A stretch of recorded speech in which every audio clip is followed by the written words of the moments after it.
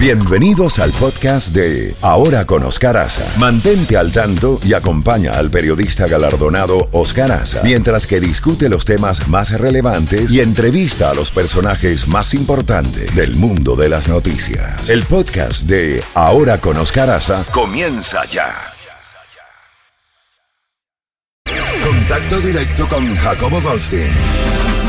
7:33 minutos, nos vamos con Jacobo. Bueno, Jacobo, se origina la noticia aquí en la madrugada de hoy. No sé si escuchaste a Álvaro Zabaleta, el portavoz de la policía del condado, que nos relataba que pasada la 1 de la mañana, 1:30 de la mañana, un hombre de la raza blanca entró en el lobby del complejo del campo de golf y del club de golf del presidente Trump aquí en el Doral.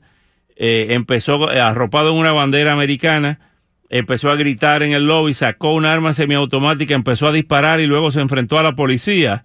El hombre está herido en el Kendall Regional, donde me imagino que estará siendo interrogado ahí o no, dice que está en condición estable, pero realmente no se sabe cuál es la condición real. A las 8:30 hay una conferencia de prensa y un policía resultó herido. Aparentemente se fracturó la muñeca en el operativo.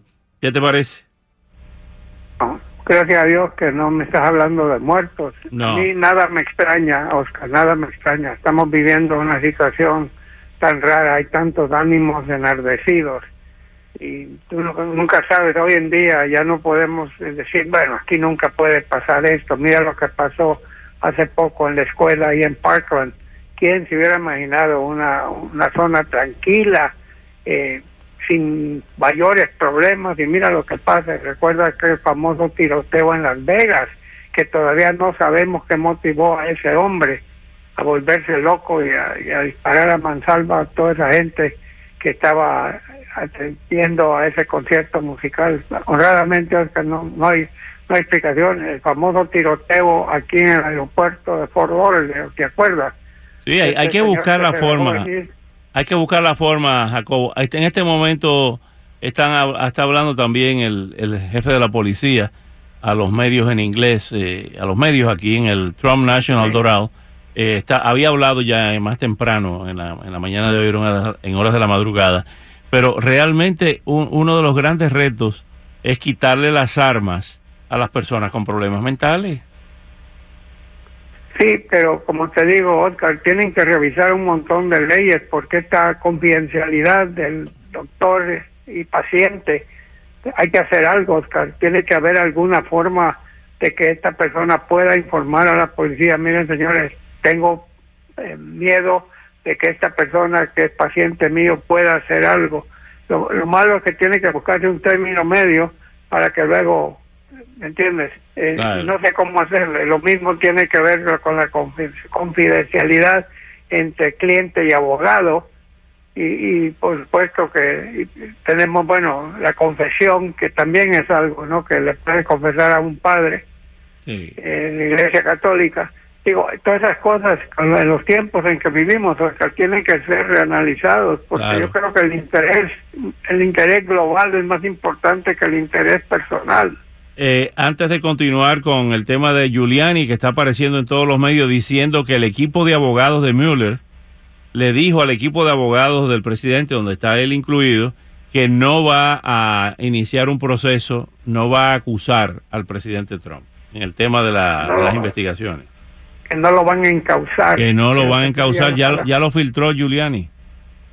Sí, es que yo creo que el presidente Trump está usando a Rudy Giuliani para que hable lo que él quisiera decir. Y Giuliani ha dicho algunas cosas que nos han extrañado a todos, pero ¿te acuerdas cuando Giuliani destapó la noticia de que el presidente Trump sí había regresado los $130,000 que pagó su abogado Cohen, ¿no?, Michael Cohen, y que sí se los había regresado? Y luego el presidente había negado tajantemente que sabía de lo que estaba pasando y después resultó que sí sabía. Y vamos a ver qué es lo que sucede. Ahora, en el caso de Richard Nixon renunció en 1974 cuando se le informó por miembros de su propio partido republicano que lo iban a encauzar en el Congreso. Entonces, él renunció antes de que eso pasara. En el caso de Bill Clinton, Bill Clinton no quería ser entrevistado por un gran jurado y se negaba a hacerlo hasta que lo convencieron de que lo hiciera, y de ahí terminó saliendo la famosa causa de todo lo que pasó ahí en la Casa Blanca, y que terminó siendo juzgado en la Cámara de Representantes, pero luego el Senado lo declaró inocente. Así que no sabemos si es válido o no eso de que Mueller no lo va o no puede encauzarlo. Parece que las condiciones por las cuales fue nombrado por la Secretaría de Justicia para investigar lo de Rusia tienen limitaciones, y quizás esa sea una limitación. El hecho es de que no sé qué decirte, porque lo mismo Giuliani dice que si no lo pueden encauzar tampoco lo pueden interrogar o que testifique ante ellos. Así que no sé en qué situación andamos ahora, pero sí se ve a la larga que hay un movimiento muy preciso ahorita para tratar de desprestigiar la investigación que ya lleva un año llevando a cabo el señor Robert Mueller. Por cierto, ayer se cumplió un año exacto de que esa investigación se lleva a cabo, pero honradamente a estas alturas no sé qué es lo que puede pasar. Bueno, ¿qué más tenemos, Jacobo? Hoy viernes de Bellonera y viernes social. Hay problemas en Nicaragua. Hay un estudiante, Lester Acosta, que increpó directamente al presidente Ortega y le dijo que él no estaba ahí para dialogar, sino para pedirle que se vaya. Tuvo una valentía tremenda este muchacho. Y también está el caso del Helicoide, un lugar ahí del Servicio de Investigaciones Bolivariano, el SEBIN, que tiene preso a una serie de presos políticos ahí, entre ellos el exalcalde Ceballos, y se está denunciando que pudiera producirse una masacre ahí. No cabe duda que en Venezuela, ¿de qué estamos hablando? Van el domingo elecciones, entre comillas, ¿no? Sí. Elecciones que todo el mundo sabe que no son elecciones. Una forma de decir sigo en el poder, porque la oposición francamente no ha tenido armas con que defenderse, no tiene acceso a los medios, le tienen vedados a un montón de candidatos por razones para evitar que se lancen. Aún si se lanzaran, ¿quién va a hacer el conteo? El conteo lo van a hacer ellos mismos, ¿no? No van a dejar que grupos internacionales intervengan. Son elecciones totalmente manejadas y amañadas. Eso es lo que está pasando. Y lo triste del caso es que nada va a pasar. Internacionalmente van a seguir hablando, criticando, lamentando, pero ahí va a seguir el chavismo en el poder. 700, en estos momentos la tasa de inflación, Oscar, ¿en qué anda? 700,000, no sé, es increíble. No hay medicinas, sí. No hay doctores, no hay esto, no hay aquello, no hay comida. La gente, ¿quién se iba a imaginar esas escenas trágicas de gente buscando comida en los basureros? Venezuela, eso es insólito. Bueno, es insólito en muchos otros países, pero en Venezuela, PDVSA, cuando no puede pagar sus deudas, están hundiéndose, Oscar, y lo único que hace es hundirse más. Pobre pueblo venezolano, Jacobo, el alma. Hablando de cosas más agradables, hoy viernes hay un chimento ahí de unas declaraciones de su jugador Messi, que dice que sería una tragedia si Neymar es fichado por el Real Madrid. ¿Qué le parece eso? Bueno, se llevaba muy bien. Como le dije el otro día, originalmente Neymar había sido, prácticamente ya se habían hablado con el Real Madrid cuando él llegó por primera vez a España, y el Barcelona no sé cómo se lo quitó al Real Madrid. Por supuesto no es que se lo robó, pero figurativamente se lo clavó, se lo llevó al Barcelona. Yo creo que Neymar lo que él busca es tener su propia gloria y no tener que compartirla con el mejor jugador de nuestros tiempos, que es Messi. Y yo creo que, pero ¿sabes qué? Broma aparte, sería bueno para el fútbol. Sería bueno para el fútbol. Yo quiero, ¿sabes? Yo quiero que el Barcelona contrate a Griezmann, ese astro del ¿cómo se llama? Del Atlético de Madrid. Ese es el muchacho que yo quiero que contrate el Barcelona, porque ese para mí es jugadorazo, con Suárez y Messi y un tercero bueno, tenía la mejor delantera del mundo. Y hablando de eso, Oscar, estamos a 25 días que arranca el Mundial. 25 días. Rusia contra Arabia Saudita en el primer partido. Y antes de que me jales el gatillo, quiero agradecerte públicamente las lindas palabras que tuviste para este servidor. Y quiero decirte que si tú crees que tienes público, pregúntame a mí cuánta gente me felicitó ayer cuando yo llegué al café donde siempre voy a darme mis cafecitos, que me felicitó porque lo había oído en el programa de Oscar Haza. Así que, bueno. Y esa, mira, pero qué lindo. El saludo que me hiciste ayer vino acompañado de esos números tan sensacionales de las encuestas. Por primera vez en la historia de la radio en el sur de la Florida, una emisora en español le gana en el General Market en demográficos como de 18 a 49. Para los que dicen que los jóvenes no escuchan noticias en español, ahí está la prueba. Es la primera vez que una empresa en español le gana en el mercado general a las empresas anglos y a las demás, y a la competencia. No. Y tú sabes que cuando tú te ibas a pasar a FM, yo mismo me preguntaba FM, si todas aquí son AC, ¿no? AM, sí. Y AM, perdón. Y yo decía, pero mira, resultó una cosa fantástica en todo aspecto.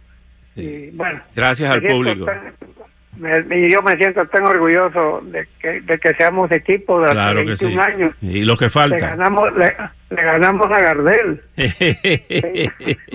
20 años no es nada. Mi papá, que era un gran humorista, decía que 20 años no es nada, bebiendo y tocando guitarra. no es nada. y comentando para Oscar Haza. Jacobo, quería, ayer, después que tú y yo conversamos, nos llegó la triste noticia del fallecimiento de John Gress, una de las grandes leyendas de la locución en español. Identificó a muchas emisoras en Latinoamérica, en Centroamérica, en Sudamérica, en México, en todas partes. Era la voz del hombre Marlboro, en la campaña de Marlboro, aquel con el caballo. Sí. Y realmente... a pesar de que ya tenía 90 años, pero mantenía la voz, su timbre igual. John Gress, que vivía aquí en Key Biscayne, pues nacido en La Habana, de padre escocés y madre española, pues o padre español y madre escocesa, también era un gran declamador, declamaba por los poemas de Neruda y de los grandes poetas, sí señor. Gabriela Mistral, Amado Nervo. Sí. Oscar, antes que se me olvide también, déjame decirte que en estos momentos aquí en Estados Unidos hay una cosa que a mí me afectó muchísimo. Ayer estaba leyendo el New York Times, ya a mi edad leo todos los obituarios, porque se ha muerto. No te preocupes por los obituarios, asústate cuando aparezcas en uno. Bueno, resulta ser que cuando yo iba a la Universidad de Virginia en 1957, con unos amigos fuimos a Virginia Beach a ver algo que yo jamás había visto, un torneo de golf. Y ese torneo vi jugar a estrellas Sam Snead, Ben Hogan, eran los héroes de aquel entonces, cuando no se ganaban millones de dólares por cada torneo, sino que $10,000 era un premio extraordinario. Y vi ese torneo, lo ganó alguien que se llamaba Doug Ford. Doug Ford falleció ayer salió la noticia, lo vi en el New York Times, 95 años de edad. Fue un gran jugador en su tiempo, Oscar, gran jugador en la época que Hogan y Snead eran las máximas estrellas. Este Ford, y lo que también me llamó la atención, porque yo no sabía, él se llamaba, el apellido de Fortituto, pero aquel entonces él jugaba en muchos clubes de golf, y en clubes de golf no habían italianos. Todos eran en country clubs, todos eran escoceses, todos eran irlandeses. Y entonces con el papá de él, que era también daba clases de golf, se cambió el nombre de Fortituto a Ford. Pero ha muerto. Me trajo tantos recuerdos de ese viaje a ver ese torneo, el primero que he visto, y ahora le sigo pujando a mi amigo Tiger Woods. Ya le vimos en este torneo reciente un par de días en que estaba como en los viejos tiempos. Él va a agarrar su ritmo y va a volver a sonar. Bueno. Bien, te lo garantizo. Bueno, Gatillo Time, buen fin de semana, Jacobo. Cuídate de la lluvia que viene aguaceros por un tubo y 7 llaves. Y aquí tenemos en Viernes de Bellonera a un cantante que usted escuchó mucho allá en San Pedro Sula, en las Belloneras, en la rocanola rocolas ahí con humeante y espumante de la cerveza fría. Aquí está un popurrí, como le llamaban antes, de Leo Marini. ¿Se acuerda de Leo Marini? Ah, cómo no. Bueno, aquí lo tienes. Leo. Aquí lo tienes. Hasta el lunes. Hasta luego.